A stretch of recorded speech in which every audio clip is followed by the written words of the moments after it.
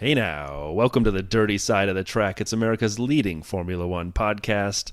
I'm Brian Saperstein, that's Rob Vale, and with us this week is Rob Reed. Rob Vale, explain the episode we're about to have because it's going to be amazing.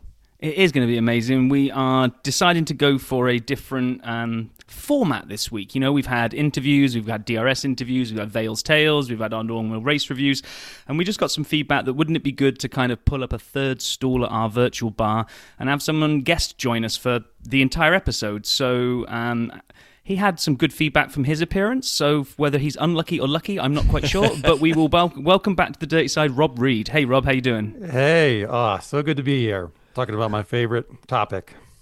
Being unlucky? Then yes, then you are at the right place, my friend. So today's running order is going to be news and social. Then something that we hope works out better than the quiz, the ill-fated quiz. Not going to lie, it's another bit of an idea that's kind of out there, but we'll see how we go with our feature, which is called Unpopular Opinions. And then finally, what feels like forever, we get to do a race preview because it will be race week next week as we head to Singapore. So kind of that's the flow. So excited about a race being back. So excited. And these come out on Sunday, so I got to get this right, Rob Vale. Tomorrow starts Rawi Keek? Correct. Monday is the beginning of... Okay. But not Sunday, so Sunday's cannot... No. Okay. That's the end of a race week. But anyway, let's not go down that rabbit hole again. Talking of race weeks, one of the biggest announcements of the week was the 2023 calendar is out, and we're going to have 24 races jam-packed in. So let's be nice to our guest, and I'm going to ignore you, Brian, and say, Rob, anything that caught your eye on kind of the schedule? I mean, it's just the debate about whether or not 24 is too many, I think, is just kind of awkward when it's coming from like journalists and fans and other people who would want to see more races. So like who are they really arguing for, right? Like do they own a team? Do they have family members who are like on the pit crew? For me, it's like if you said they're going to be 52 races, I'd be like, that's one too many. Give a weekend off, right? Like we're fans, the sponsors want more races, we want more races, and I think the limit is the fans' attention and the willingness of sponsors to put dollars in. That's the limit, and then the teams in F1 can figure out, do they need two pit crews, and the other thing I was thinking about is that maybe the top two drivers don't have to do all the races. Ooh, right. Hold that thought for later. Yeah, that's an interesting maybe one. the reserve drivers take a few races, and they just got to figure it out because we want more races, and we can't, if they can't handle 24, 25, 26 races, like let's just figure it out. Like it is possible to figure this out, right? We don't need to be capped at some arbitrary number, as long as there's demand for it, right? Right.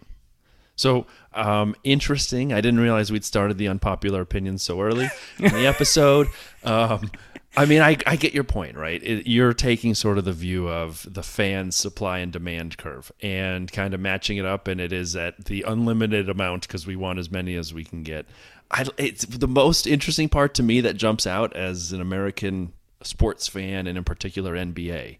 You mentioned using the reserve drivers, and Rob, we'll get into a different driver scenario later, but just in this scenario, using reserve drivers or to run some of the races, I always think about the rest in the NBA and the players taking rest and people paying money for a ticket to watch LeBron, but LeBron's on the bench in a new outfit every night because he's resting up for the playoffs. And so how do you think a fan would feel showing up to watch a race and Max is sitting out, and Lewis is sitting out, and Charles is sitting out because it's their off week, and you paid, $1,000 to go to the race, and you're getting, Logan Sargent instead of somebody else. So, and I'm not knocking Logan. My point being, you're just not getting the guys at the top of the championship. How would you view that? Because to me, that NBA rest thing is always a topic. Well, I would actually go back to when George Russell was the reserve driver for Mercedes after he had won the F2 championship. and then kind of how he performed when he had to sit in for Lewis, right? So like if in that 2018 season when he was the reserve driver and Lewis already had the championship locked up and he went to the Mexican Grand Prix and won the thing, right? Like you would be like, you'd be psyched that you were there to see George Russell's first Formula One win, right? And it would be awesome. I think you'd have to publish in advance, like to be fair to the fans, right? If you were like, let's say you were like a number one Lando Norris fan and you've saved up all your pennies and you've picked this race and you book the hotel and the flights and whatever, and you get there and it's his rest week, you would be so gutted. So you'd almost need to have like the driver's schedule. Now, here's a little thought, something that neither me or Brian have even looked into yet, but like back in the 50s, there was obviously championship races and non-championship races. So do you go back to an era of that where you say, yeah, there's 52 races, but only 26 of them are championship and 26 are non-championship, and the non-championships have the reserve drivers in. And then you get racing every week, but not necessarily all of it for the World Drivers' Championship. That is the smartest thing Rob Vale has ever said. It is you nailed it. You solved it. Idea. I don't know where it came from, but just amazing. Just amazing. One other thing before we move on from the calendar, I did see somebody, because, the internet can be both an evil but also an hilarious place, and somebody had kind of put the whole F1 is it 2030 they want to be carbon neutral by? The F1's Carbon Zero campaign, and they're like, let's just have a look at the air miles someone needs to do just to do this calendar, if they even don't go home for any weekends in between. And it's like some insane amount of travel that everyone's going to do. There's been no thought here to the most efficient way of getting around the globe, let's put it that way. We talked about that when we reviewed the calendar. We assumed that they would segment these races a little better than they have before. And yes, there are some in the Americas, but that's how they're doing it now. We thought there would be better clusters and not the back and forth, and none of that happened. I think they tried to keep certain races to certain periods of the year, maybe whether it's weather-related or they want it at the beginning or the end, and then everything else kind of roughly... I mean, towards the end, if you kind of look... we do go USA, Mexico, Brazil, Vegas, so we kind of stay on the same area of the world. But we do that today. I mean, effectively, yeah, true. But the early season back and forth doesn't the triple header with Abu Dhabi, right? Yeah, close because they pay to close. So they go to Vegas and then they go to Abu Dhabi. That's the big jump that people are criticizing. But yeah, I think they're just between a rock and a hard place in terms of trying to figure out the calendar and then they put it out without the team and Formula One, like even having a blessing on it. So that caused a bit of a stir.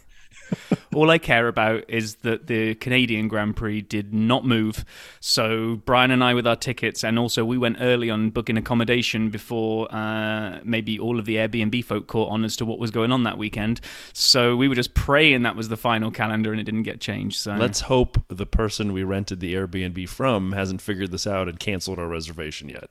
Oh, that's true. I don't think I'm going to hope they're not allowed to do that. If they do, they're then very much allowed to do that. So if they're listening, please don't do that. We'll do the pod from your property, and we'll big you up, and we'll give you free advertising. I'm sure that'll work. Right, last thing on the calendar, Monaco got from being it might get dropped has now been confirmed until 2025. So nothing but swings and roundabouts. I mean, I'm a big fan. I know it's a boring procession, but I think that's the best quali on the calendar. Sorry, I just do. I love how tight it is, how much they push it. People bend tires on corners. Saturday, Monaco quali is epic for me. And then this last race, I know people were bored with the rain slow start, but Pierre was going through that thing like he was on fire. It made it fun. And I know people say the track's too narrow, there's no overtaking. I get all that. But it's history and tradition. I was excited. It stuck around. Yeah, I am a bit of a romantic when it comes to Monaco, so I'll happily see it on there. I feel like tracks and venues can come and go off the calendar. Like I don't think anything is sacred on the calendar. Ooh, right? We might be pulling that third bar stool away from you in a minute, Rob. and I guess back to like the reserve driver thing, like my perspective is and so I related to the perspective of being like a Lando fan, because I'm a fan of the sport and I also kind of take more of a journalist view on it. I just like great racing, no matter who's driving. I don't really have any favorite drivers. There are certainly ones that I like more than the others, and teams that I, kind of appreciate more than others. But I just love Formula One as a sport. I love watching the racing. Don't actually, care like so much about who's in the seat. Like I just want to see a great race. That's my purview. That's my perspective on it. I gotta be honest. The other night when we were at the bar and you showed me that Stoffel tattoo you had on your back, I don't think this relates. You were such a big Van Dorn guy. I got burned. I got burned on that one. So. I see. You've backed away from being so focused. That's smart. That's smart. There's only so much space for Stoffel tattoos. Moving on. We built moving Stoffel on. up so much. News this week that Alpine are going to run 3 drivers in a private test using a 2021 spec car at the Hungaroring this week. And the rumours going around is it's Nick De Vries, Giovinazzi, and Alpine Academy driver Jack Doohan.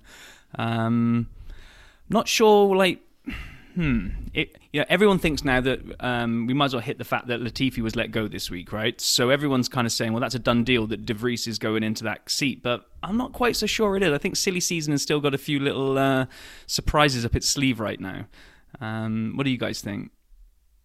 Well, I'm kind of curious. I mentioned him already. Logan Sargent, there's been a lot of conversation around him. I'm curious what this whole super license situation is going to bear itself out for a variety of drivers. He'd be one. So I don't know. I mean, we knew the seat would be open. I'm more curious about Pierre and what's going to non-officially happen with him. I mean, have you heard more rumors in the last couple of days about Pierre's movement or not? Well, there was something online about Pierre then being targeted to go to Alpine. Right.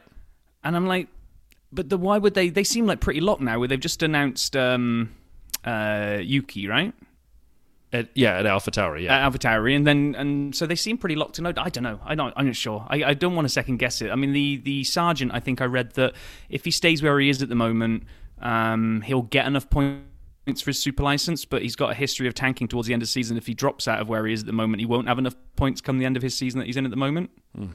So who knows? He's definitely in a better position than Colton Herta that's got nowhere near enough points for a super license. So I did see a lot of people trying to figure out the super license situation, and I just kept wanting to write back on every Twitter, like, check the blog. Rob Vale figured this out already. It's all been cracked. DirtySideOfTheTrack.com. Well, before we move on to the next bit, what about you, Rob? What do you think silly season's got up its sleeve? Well, I think the thing that doesn't get talked about so much is that, Latifi's a paid driver, right? So when it's his family, it's sponsors, it's people that are paying for his seat, just like Lance Stroll effectively is a paid driver. So that's going to leave a hole in Williams's budget. So that's the factor that we don't talk about so much, is the driver that's going to come in has to probably come in with some serious sponsorship dollars to fill that hole in Williams's budget. So, and I thought it was also interesting. I saw that, I didn't realize that Jumbo was like Max's sponsor, because there was the CEO of Jumbo was, I don't know, something happened with him legally. Oh. And it came out that, he was, Jumbo was a big Max Verstappen sponsor. So they all carry sponsors. Yeah. Right. Yeah. To the team, their own individual, they bring budget to the team, but Latifi brought an outsized amount of money. We don't know what it is. Oh, he bought a Scrooge McDuck amount of money to the team. I mean, yeah. So if De Vries doesn't have that, Williams can't sign him. They can't run the team. So these are just kind of the factors that we don't really necessarily see from the outside. Has anybody connected the two dots? And I don't want to put my tinfoil hat on over my ears, but Nicky Latifi's father has a large stake in McLaren, the manufacturer, and that when Lando's contract, which is very long, ends, Latifi comes back to McLaren in 4 years. Anybody taken that? I didn't know that. That's interesting. Yeah. Put your tinfoil hat away, Brian. Yeah. By the way, it's now covered my entire body. It's a tinfoil body condom with that one. Let's move on. Right. Last thing that we had in our little news and social section was big fighting words coming out of Mercedes. They are targeting Singapore for a strong showing, and they honestly believe that over the next 6 races they will secure the win they need to make sure that they've actually had a win in this calendar year. And more than that, that they believe they can chase down Ferrari for second place in the Constructors. And I was thinking, they got to be miles behind. But again, we've talked about this on previous episodes. The Mercedes boys have just been plugging away with never really getting too high up. So they're 35 points behind Ferrari at the moment, Mercedes. Wow. I did not think it was that close. There is a real possibility that Mercedes can chase those guys down. I said, was it our mid-season thing? I said that Lewis would join the 300. He would be the first 300 club person to win a race. So Mercedes are getting stronger. It's getting closer, I think. And how far up can George go if he doesn't win a race this year? I mean, that'll just be epic to see if he can make it to the top, to the podium of the driver standings at the end of the year without a victory. Oh. So that's kind of all we had. But, we thought here, we love a good pun at the Dirty Side. And we've got a journalist with us right now as well. So we thought we'd thread into the news and social. We would ask Rob, as he sat on his bar stool, in the good old kind of kid holding out the newspaper, in our news part of mini section of news and social, read all about it. All right. That, by the way, was Rob. He recorded that this morning. In my best Cockney accent. Yeah, that's right. So, anything caught your eye this week, Rob? Well, I did. I wrote my last story for Forbes was about Las Vegas before the schedule came out, but like the preliminary schedule had already come out, putting it on November 16 to 18 with a race time of 10 p.m. local time. Which they, of course, it sets F1 Twitter, off with these kind of weird things especially when they say we're doing it for the European audience. And so they get the times for like them to wake up and have their coffee and watch, F1 Vegas. And I'm just like, no, that's how Vegas should be. Vegas should be Saturday night at 10 p.m. That's right. It's like the place doesn't sleep. It's open 24/7 and it's going to be a night race anyway. So it just makes sense locally. And then you've got so you're going to go 10 to midnight for the race, and then you're going to party all night. And then you've got all day Sunday to recover. Right. So it really just, I think schedule wise really works out for Vegas. So took a look at that. Yeah. I think Vegas got an absolute battering this week on Twitter. I think because the schedule came out and that time thing kind of caught everyone's attention again. All of a sudden, all the pictures of the track came back out again, and everyone's bashing it and going, "Oh, it's going to be a terrible race. It's awful. It's an race. upside down pig." It looks like an upside down pig. It does, though. It really does. And I'm like, well, it's got like a number of straights and a number of hard braking zones. I went and watched WTF1 somebody had done a mod on a racing game, and Matty from WTF1 had like driven a lap of it, and he kind of said, it's a bit simple. But maybe simple's what F1 needs again. It just needs some straights with some heavy braking zones, and let's forget all the things where we tried to get too overcomplicated. So, I don't know. I'm a ridiculous optimist, but I think it looks like it could give some good racing. But you were there this week, Brian. And you did a lap in an Uber. Yeah, you cab, did a lap. So well, almost a full lap. Some of it's not under construction. Yeah. And my time was made up. That was fake. But yeah, I got the Uber driver driving around, most of the pig, and I'm in the back. I'm like, make a left. He's like, sir, I have to go right to your destination. I'm like, just make a left. And so. We did a lot of it. Yeah, you know what? I'm excited for it. I really am. Rob, you're right. It is not the most complicated track. And I have a place in my heart for street tracks, but they have to be good. They have to generate good action. And I know Baku wasn't great this year, but I'm an Azerbaijan guy. I love that particular track. I just think it's going to be fun to watch for the fans. And I know people are saying MGM's buying up tickets and making packages, and it's going to cost an arm and a leg. However, there are like 4,000 hotel rooms that'll be overlooking the track. And forget the grandstands for a minute. You can sit in your hotel room and watch the cars go by, unless, of course, you have the hotel room I had this week, and the only thing I saw out the window was an air conditioning unit. But beside from that problem, I think and actually, the Cosmopolitan is, I think, the only hotel on the Strip that's got open balconies that overlook the Strip. All of them, all the other ones are you're just behind glass. Yeah. And that is like going to be looking out on the braking zone of the the long straight on the strip. Yeah, right as they So come up to Tropicana, it'll be right there. Yep. So yeah, you're gonna have the Cosmo, and I think you got Planet Hollywood on the other side too. Yep. Yeah. I mean, you got Aria's So- right there, and you're back a bit from Bellagio, but just you'll have a bunch as you head up. I think you'd even have like Flamingo. I can't remember where it comes. You got back you got the around. Venetian. Yeah. Yeah. You got the Mirage. It's gonna be great, and like Yeah. I'm excited for it, and you know what?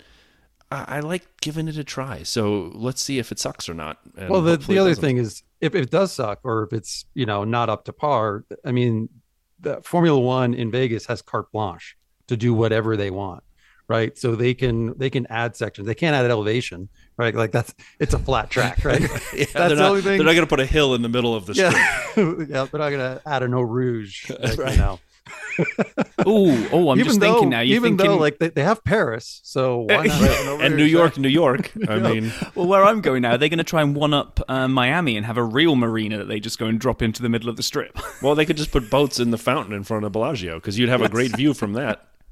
There's no limit in Vegas, Yeah, and there's So- no common sense, so it'll be fantastic. And the facility that they're going to build there is going to be insane. Like this is my kind of pre-unpopular opinion. So in 5 years, the center of gravity of Formula One will shift to Las Vegas. What? Ooh. Heard it here first, folks. Take it easy over there. We haven't even started the game yet. Speaking of which, maybe it's time to start the game. So Well, that was an amazing segue because I was gonna segue off the Twitter sphere because how this kind of I don't even know when this started, but this week I ended up following a Twitter account called F1 Anonymous, and it's brilliant. But it's brilliant for the fact that a lot of people that respond don't read the bio and don't know what it is. So just to set the scene, there is an account called F1 Anonymous, and on their bio, I think they've got a Google form or you can DM them. You can send them in an opinion, and then they tweet it out from the account. So if you've got an opinion that you don't want to get into trouble for putting on your personal account, you send it into F1 Anonymous.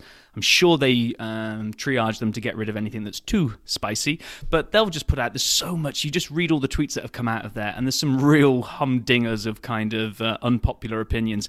But people then just wade in and go, this account must be a troll account, you can't believe this, and people are getting so angry about this. It's brilliant.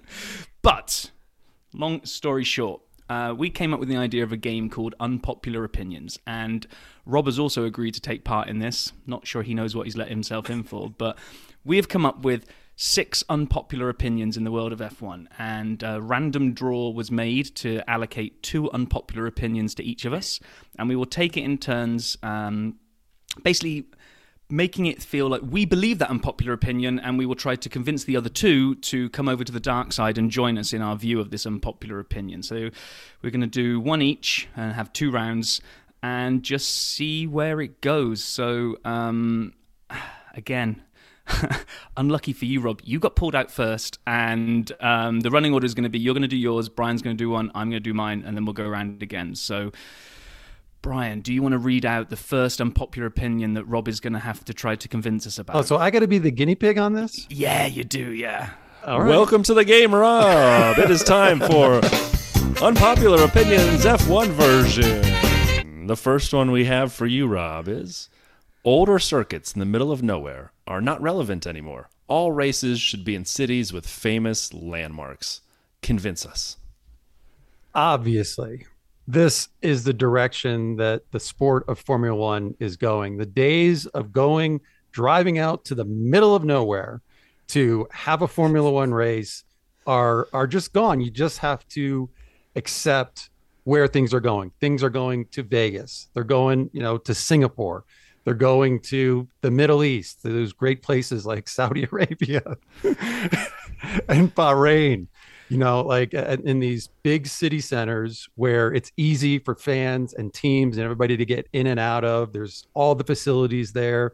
I mean, I was in Europe and actually like riding earlier this season with Valtteri Bottas, and I was thinking maybe I'll try to get to Spa, but it was going to be impossible for me to get there and figure out like where to stay. Like all the accommodations at the track were of course long booked.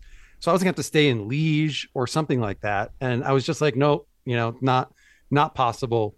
But if it was, some other bigger, kind of urban center, I would have been there. So you just got to kind of understand that it's the future of Formula One.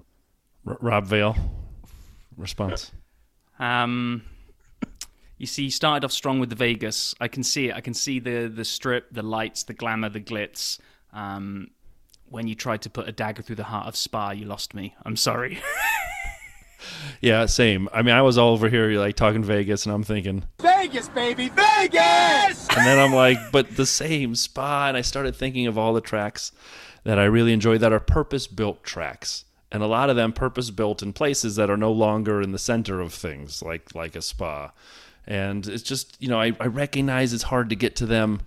But if you took away, some of the tracks that, even if they're not that close to the city center, if you took away the Monzas or like Austria, the Red Bull Ring, I recognize the racing isn't always great there, but it's beautiful and it's fun to look at. And Zandvoort's a beach town. And I know some of these are close, but yeah. Sorry. Having said that, you see, maybe you could have got me, Rob, because if you'd have mentioned London, when I was watching the Queen's funeral this week and they were doing the kind of the procession through, I was looking at that, and there had been talk of like an F1 race in London and coming down the Mall and in front of Buckingham Palace, and I thought that would be epic. So, missed opportunity there. If you'd gone after London, you might have got me. Fair enough. Right, Brian, you ready? Yeah, I'll give it a try.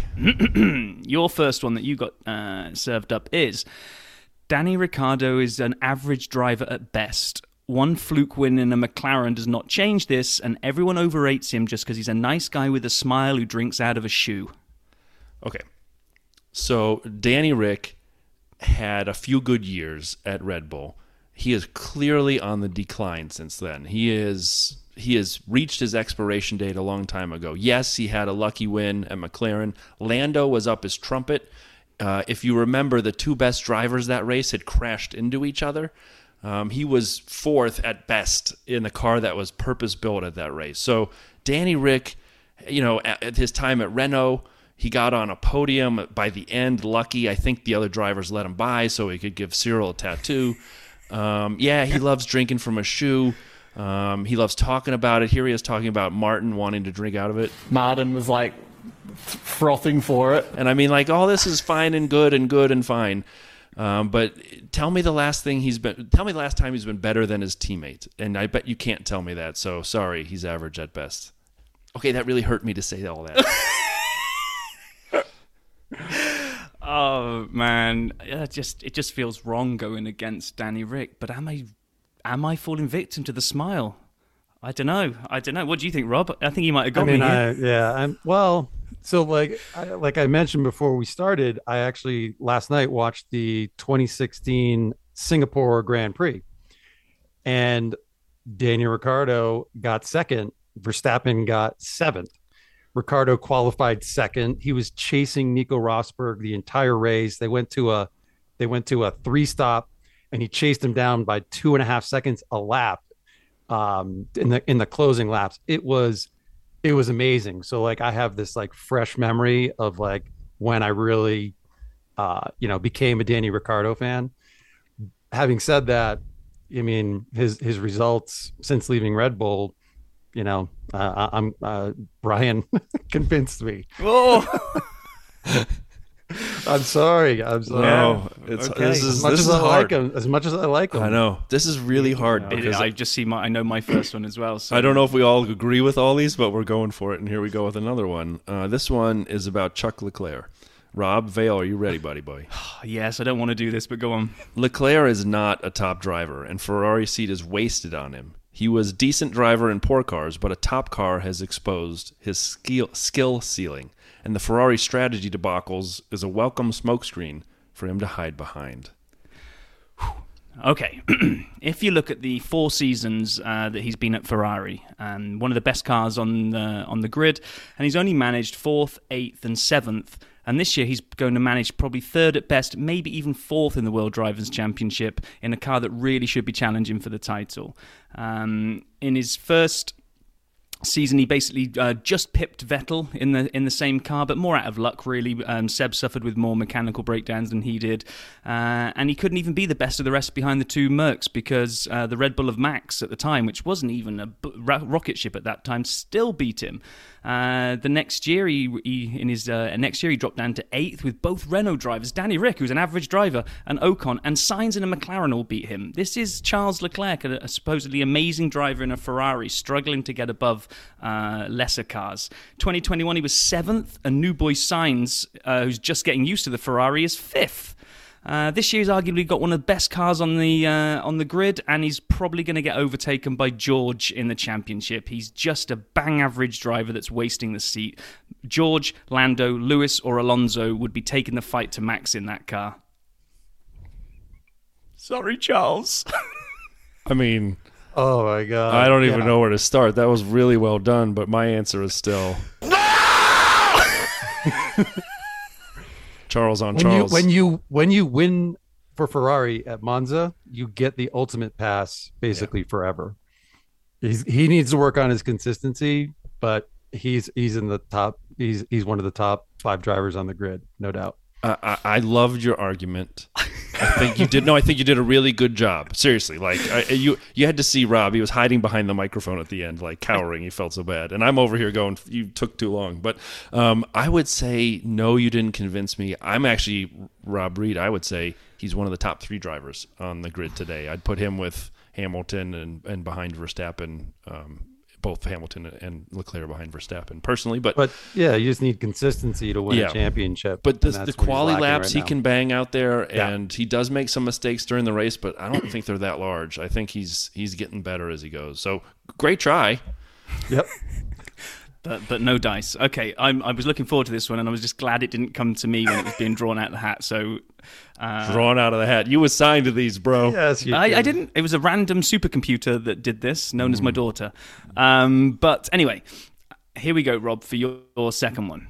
Abu Dhabi ended correctly as the rules allowed for the race director discretion to be made. Oh, man. Rob's not coming back after that one. Okay, so granted, the way the rules are written, Abu Dhabi should have finished under a safety car, and Hamilton should have won his 8th. However, at that time, there was, in fact, discretion for the race director to be able to make these decisions, to just let a few of the lap cars unlap themselves to get one last lap of racing in. And that's what Michael Massey did. He had that discretion, and then they, as a result of that, made it so they no longer have that discretion going into this season, and that's why in Monza it finished under a safety car. So, and also Massey lost his job as a part of that. But when you go back and you look at the rules and you look at the power that a single race director had in last season at Abu Dhabi, he could have made that. So it could have gone either way. It certainly could have gone either way. And that's the decision he made, and that's the way the season finished. Verstappen was champion. Hashtag move on. I wonder. Fixed. Yeah. But the I is a 1.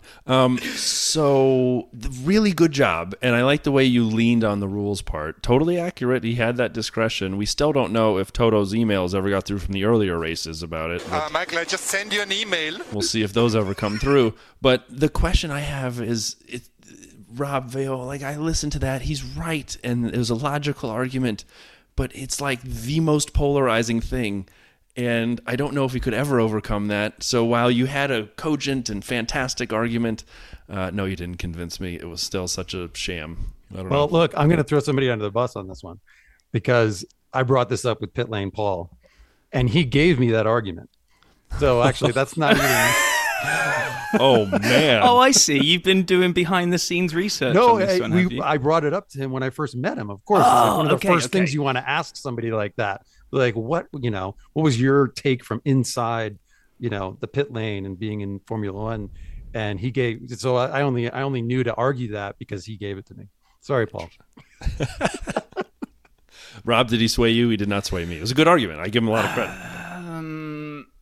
He did sway me purely because those were the rules, and regardless of whether anybody wants to say that it was it doesn't like sit horribly in your throat, and it shouldn't have been how it was.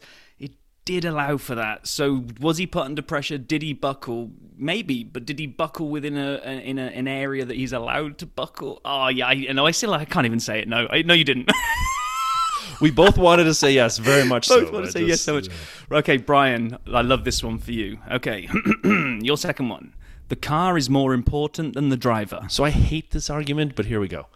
All right. Nicholas Latifi, if you took him out of a Williams and put him in today's Red Bull, is he the world champion? No.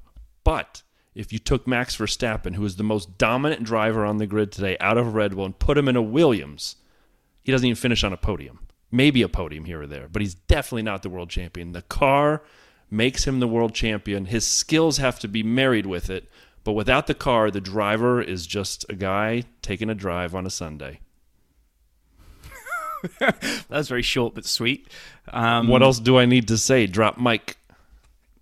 I don't think you went hard enough on it for me. You didn't even believe your own argument because you kind of pedaled back and said, oh, of course he has to use his skills. Well, that's, what skills? If the car is more important, it should be like Kit from Knight Rider, and anybody could be able to sit in it and win in it. I'm not saying it's that important. That's why I didn't go in that That's what the argument was. That was what the car is more important. Without the car, you can't be the champion, is basically the way I phrased it, and that's true. Yeah, you're saying it's the car's 51%. Yeah. Or more. That's correct, but not 100. I'm saying it's somewhere in the 52.3 to 84.1% range importance. I see. I'll never get swayed on this argument purely because living through watching Schumacher drag that Benetton around tracks and win, that was, for me, the defining driver's more important than the car. I'm convinced. You got me. Oh. This is the best episode we've ever done. You know what? The best part is I don't even have to change the intro. Just say Brian and Rob, and we can get rid of Vale and use Reed. This is fantastic. I don't even have to think about it. This is done, signed, sealed, delivered. All right, Rob Vale, you're going to take us home here with the last one. And also, just before you introduce this last one, this took on new meaning. We came up with these and dished them out before today's news, so this has now got even more topical. Nicholas Latifi deserves a 2023 seat debate. Nicholas Latifi is referred to as the Go-Tifi for a very good reason. He is one of the highly skilled drivers on the grid. He finished second in F2 in 2019 and won Spa, beating both Lando and George in a worse car. He won Rookie of the Year that year. In 21, he was ahead of both Haas as well as the Alfa of Giovinazzi. He was within touching distance of Kimi Räikkönen, who everyone says is a racing icon. This year he's had his struggles, mainly I would say because of the huge mental burden of angry Lewis fans blaming him for the crash in Abu Dhabi and ruining the thing. Nobody would recover from that, yet he's still managed to have more points. He's outscored Albon by 4 points, and everyone says he's amazing. Lance and Zhou are like a couple of points ahead of him, and they're also viewed as massively more skilled than Latifi. Why? He has the potential, he needs a good car, put him in an Alpine, and he beats Ocon. Fact. Sorry, that deserved the laugh track. That was really... It was passionate. Yeah, passionate and rehearsed. Well researched. It wasn't rehearsed, but it was passionate. I thought passion might sway it.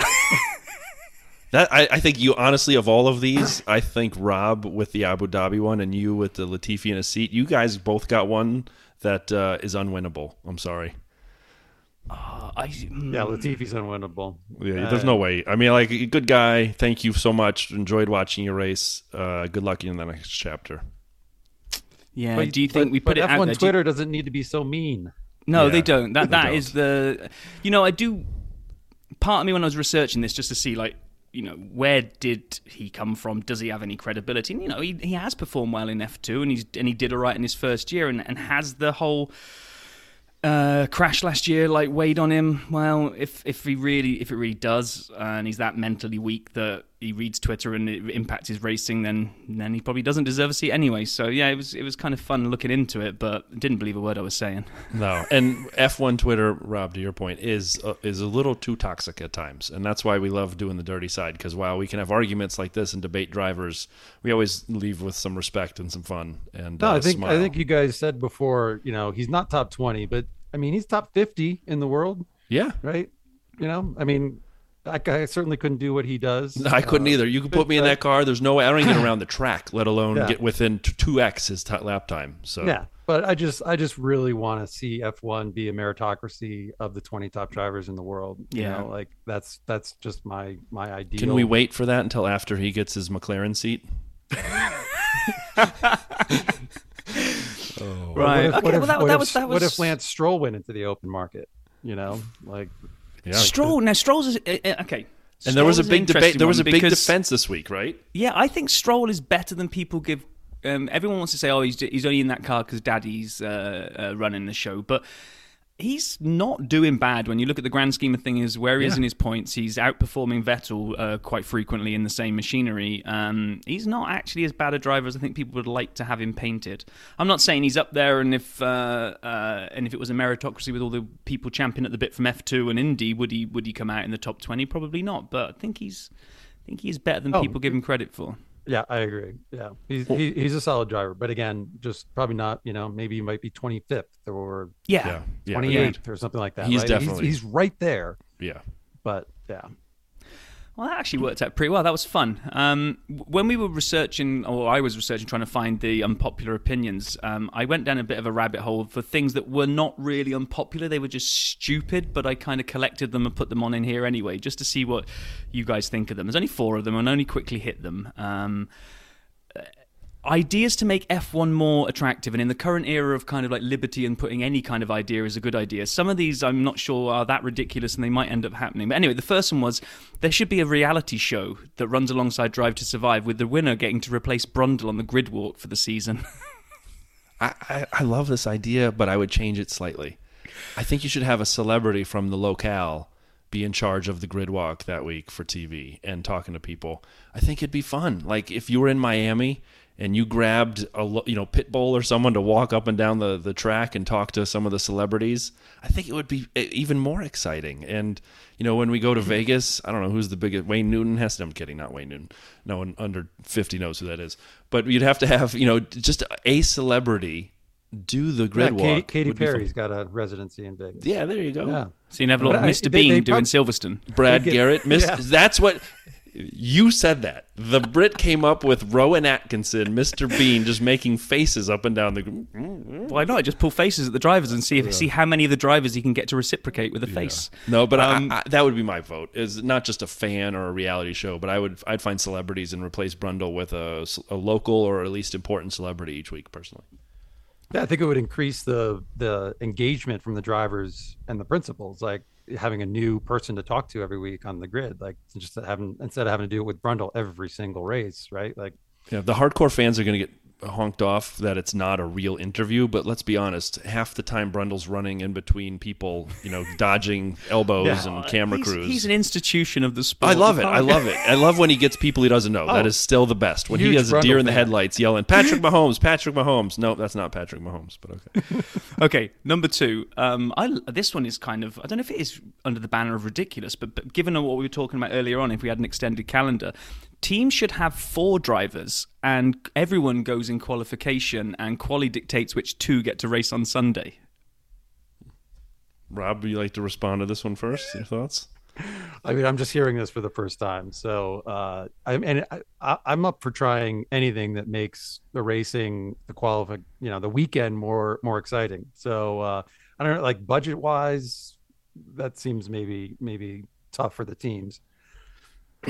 So I just had an idea as you were reading this, and it's even further out there.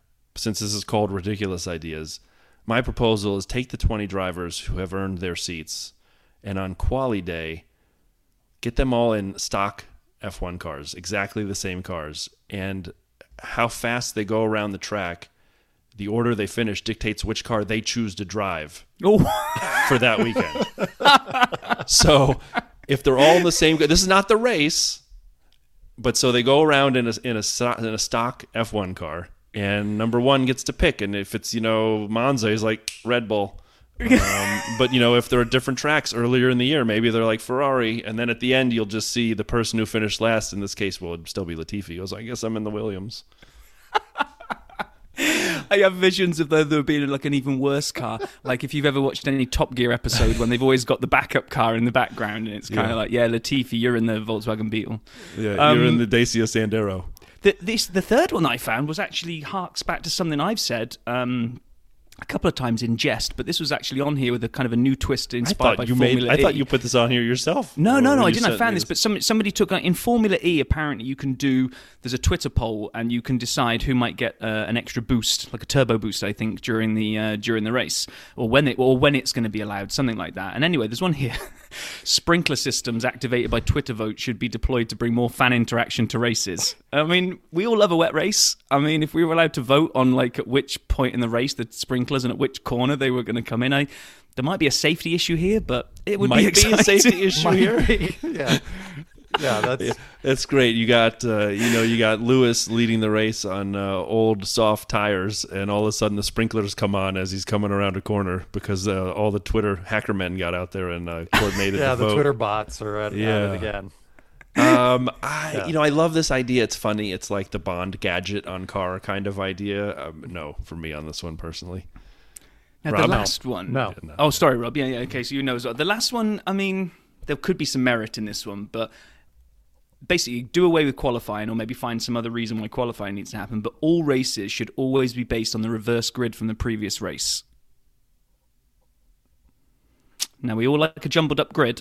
I mean, that's going to pretty much guarantee that. Well, not guarantee that. If Max has to win every race, then he has to come from last every race because it'll be a reverse grid every time. But I don't like the reverse grid. I don't like any kind of reverse grid, personally. I think it kind of makes it more exciting, but it sets you up for just so much carnage. That's just not that's not what we want. We want good racing. We don't want to increase carnage on the track, and that's, I think, what you would do with any kind of reverse grid.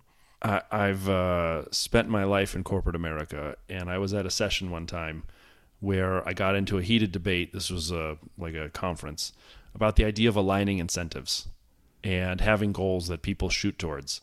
There's no goal nor incentive which says I do a great job and get hosed because of it, and I struggle with that as well. Like, the amount of game playing that might occur isn't worth it. And I think the better you do, you should be rewarded for it. Now, if we go back to the, random stock car quali idea that I just had, I think that's something where at least, the incentive is to kick some ass in a similar card as everyone else, and then you could choose. That one works, but no, for me, I'm with Rob. The reverse grid, whether it's the carnage, I do like cars coming from the back, but I'm much more of it was a wet quali and it messed up the race order, and then it's pace matters. Yeah, or the penalty system that we have, which certainly needs some rethinking, but it's working for us. Yeah, right. All the penalties. I think it's I want to say the touring car series in the UK uses weight that, depending where you finish, you have to carry extra weight penalty in the next race to kind of try to even out the racing. So you win. Going back to your weight stat from last week, Brian. Then if you win the race, you have to carry extra weight in your car the next race, which is essentially going to slow you down a little. This is the second time we've talked about the weight stat, which you've made fun of twice. Yeah, well, I'm still going to make fun of it. It's the fact that you said it. I couldn't stop you saying it. I mean, I could have edited it out of the episode and no one would have ever known, but... That's true. Right, I think we need to move on now. Yeah, so this coming week is Rawikeek, Singapore. So Rob Vale, tell us a little bit about what we got to look forward to. I am so friggin' excited that racing is back. This break was too long. Yeah, it does feel ridiculously long. So we're off to Singapore, Marina Bay Street Circuit, 3.16 miles, held at night and goes on for 61 laps. Had hasn't been around forever. Only 2008. It's a relatively newbie. And they've kind of redesigned it a few times. I was looking at this. We've had the original track ran for 4 years, from 2008 to 2012. They got rid of the Singapore Sling Chicane in 2013-14. I love that. Can we just pause for 1 second there? Go on. Can we give just a big love, hug, thought to the Singapore Sling Chicane? For people who don't know, it was a chicane, and there was a monster sausage curb on the outside of it. And if you didn't get inside that sausage curb, you took very serious air. Like, I don't mean like you're up in the air going to flip over, but I mean you were launched into the air. And some of my favorite F1 videos of that time period were when cars would judge it wrong, or they'd be battling and they'd have to go over the sausage curb, and they just took off like airplanes, they went like 10 feet, it felt like. Sorry, time out, Brian. Listener Az is going to be very, very upset if you don't give these curbs their correct name. Sausage Curb Grande? There we go. Yeah.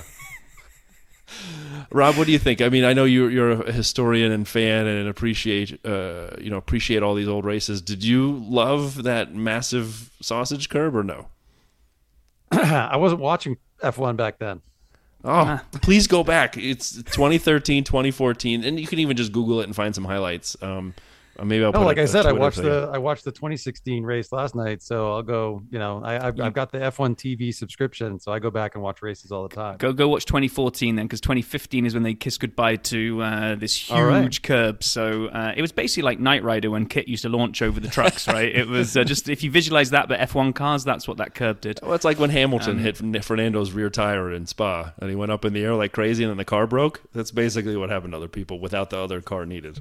And Sausage Curb Grandes aside, it made its debut in 2008 and Alonso won, but it was shrouded in controversy as it became known as Crashgate. PK Jr. Was essentially... am I allowed to say allegedly, or was this proven in the end? I'm going to say allegedly now in case you say it was proven, Brian, but allegedly was told to crash on purpose to bring out a safety car to benefit Alonso, which he did, and he went on to win the race. So Singapore 2008 was Crashgate. I love listeners' comments on this one. Send us a note on Twitter at F1 Dirty Side. So this was around that time period, sort of towards the end, where I didn't watch a ton. And so I don't have memory of this one.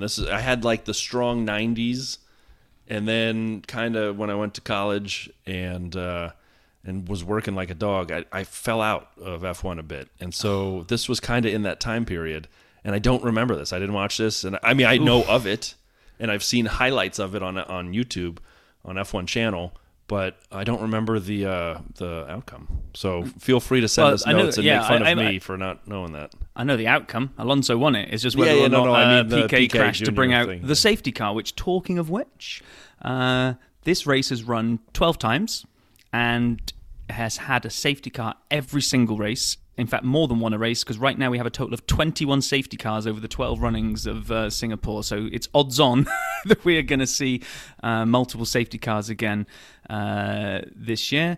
And it's given us some fun little moments down the year. We had Max shouting no on his team radio when he was told to move over for Sainz in 2015. And that was also the year when a complete, idiot snuck through the fence and ran across the track in the middle of the race as well. So we had that. And in 2017, we had a huge crash where Max became the filling in a Max sandwich between the bread of both Ferraris. So not a Ferrari sandwich, it was a Max sandwich. That's correct. All three of them came together. Big carnage, bits of car everywhere. Lewis came through with a big smile on his face, and that gave him a huge advantage in the battle with Seb that year. So best part of that time... is like a couple. Sorry, I apologize. No, go for it. Like a few turns later, Seb is now going backwards because of the way the car had been unsettled. He lost a wing and other things, and he's literally rolling backwards down the side of the track. Same direction as everybody else, but just in reverse. And the onboard of that is just epic when you watch cars going by in the right direction, but at 3x the speed, and you're facing backwards. I'm like, I can't imagine what that was like to be Seb at that point, trying to navigate the car as close to the wall as possible without getting into traffic. And you said you watched the 2016 on replay, right, Rob? Yeah. So I didn't. I took some highlights from the 2015 and 2017. So what did I forget? What was the big moment in the 2016 one, being as it's fresh in your memory? Sure, yeah. I mean, it's definitely going to be it's a big quality race, right? Like the winners come from pole like more often than not. So that's big. I mean, it's the most physically demanding course for drivers of the season because of the heat, the humidity, and it's there aren't any kind of like long straights to relax on in this track, right? You are just on it the entire lap. So there's that. It was funny. It was interesting seeing Verstappen and Daniel Kvyat going at it.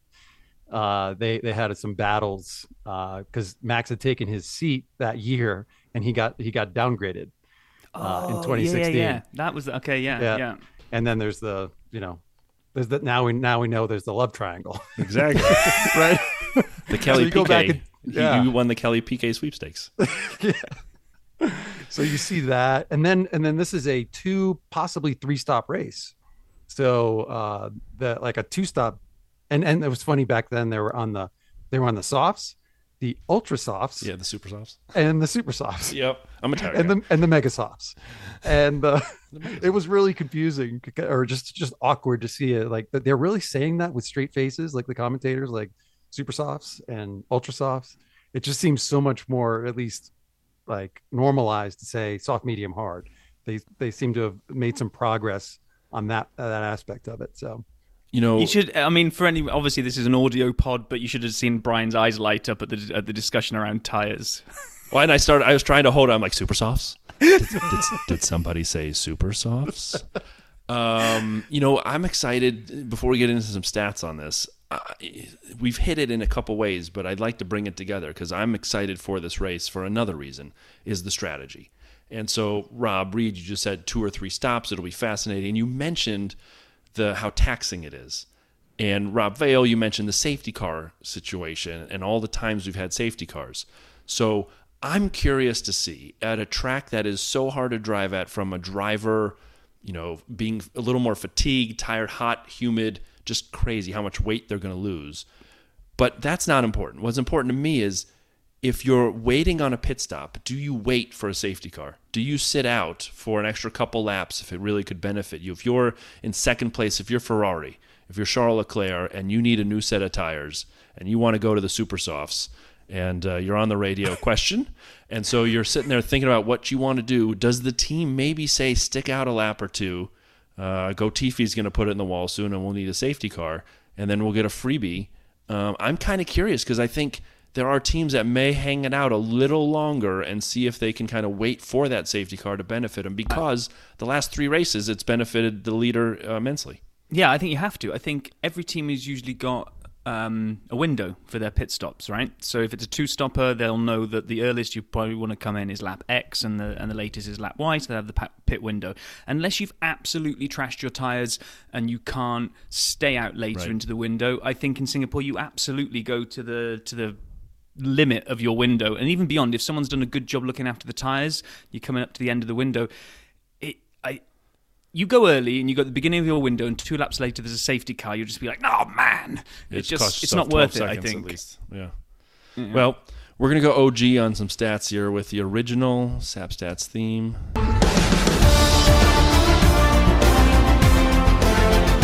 SAP Stats Singapore edition. All right, so Seb has 5 wins in Singapore, Lewis 4, Fernando 3.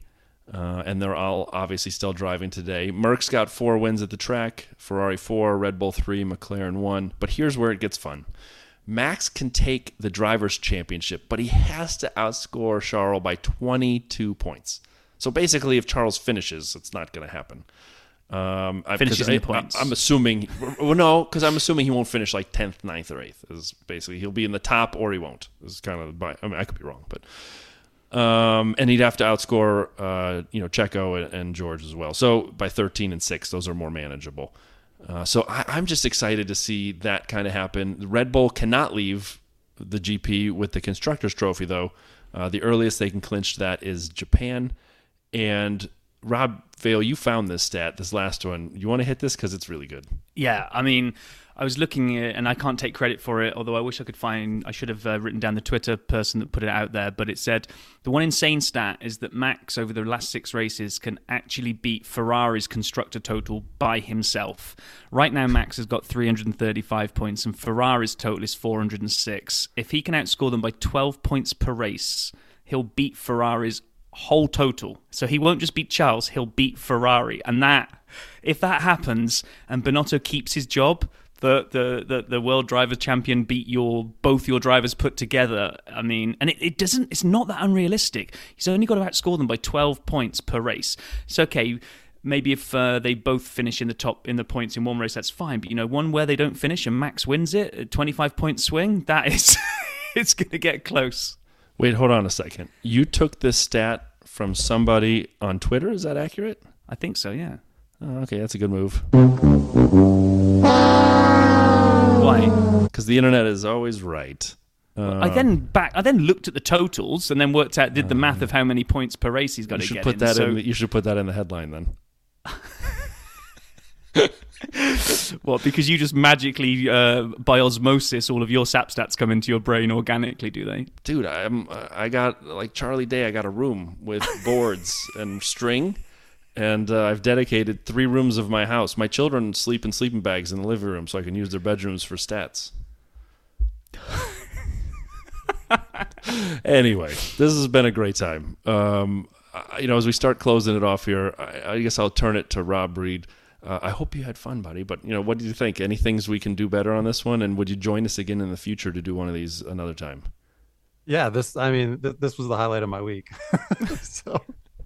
Excellent. Well, I say that because I'm recovering from a broken wrist, so I can't ride my bike. That kind of takes the shine off the news. I might edit that bit out so we never hear that bit. But yeah, do you know what? It might even be something that we look to do with like other folk as well. I kind of like this whole idea of the third person at the bar with us. I mean, not every week because me and Brian are just absolutely fantastic by ourselves, but. I think I like the format. I like the third point of view as well. It gets a little bit boring having to always be right against Brian by myself. So having 2 people to be right against Brian is even better. That's how we're going to do this, huh? All right. Only because I've taken so much abuse today about my map, my fictional track that I put together, which I've spent ages putting that together. And if you don't know what I'm talking about, read this week's blog about I took 10 iconic tracks, 10 iconic corners, straights, sections of tracks, stuck it all together to make this insane Uber track of all of the best pieces of tracks in the world, and then I'm just getting grief because everyone says it looks like a map of the UK. Well, I had been completely positive, and I thought it was brilliant. I liked the corners you chose, but now that you ripped on me, I think you made it on a friggin' Etch-a-Sketch. So now that we're moving on... I could never use Etch-a-Sketches. I could never draw anything. I could literally draw like 3 lines. Stairs. You can draw stairs. That's all you can draw on Etch-a-Sketch. Do you want to see someone falling down a stair? How about a box going up a stair? That's what you do on an Etch-a-Sketch. And then you fill in the whole screen in a long car drive. Anyway, that's what it's called being old, kids. I would just like to say thanks to Rob Reed, not Vale, for this. This was a lot of fun. I had a blast. Great conversation. And Rob Vale, in all seriousness, thanks for putting these topics together and drawing them out of the hat. That was great. We are excited because we will be back next week with a race review of Singapore, and we'll also have a preview of Japan the week after Suzuka. So we are back into it thick and fast, 6 races left. It's been a great season. I'm looking forward to the rest of the way. Rob Vale, take us out of here, man. Yeah, just like to say thanks again to Rob, and make sure you go and hunt out his column on Forbes. Pretty sure that this week's column is just going to be about his amazing time he had on America's leading Formula One podcast. But yeah, go check it out, and we will catch you next week. Thanks, everybody.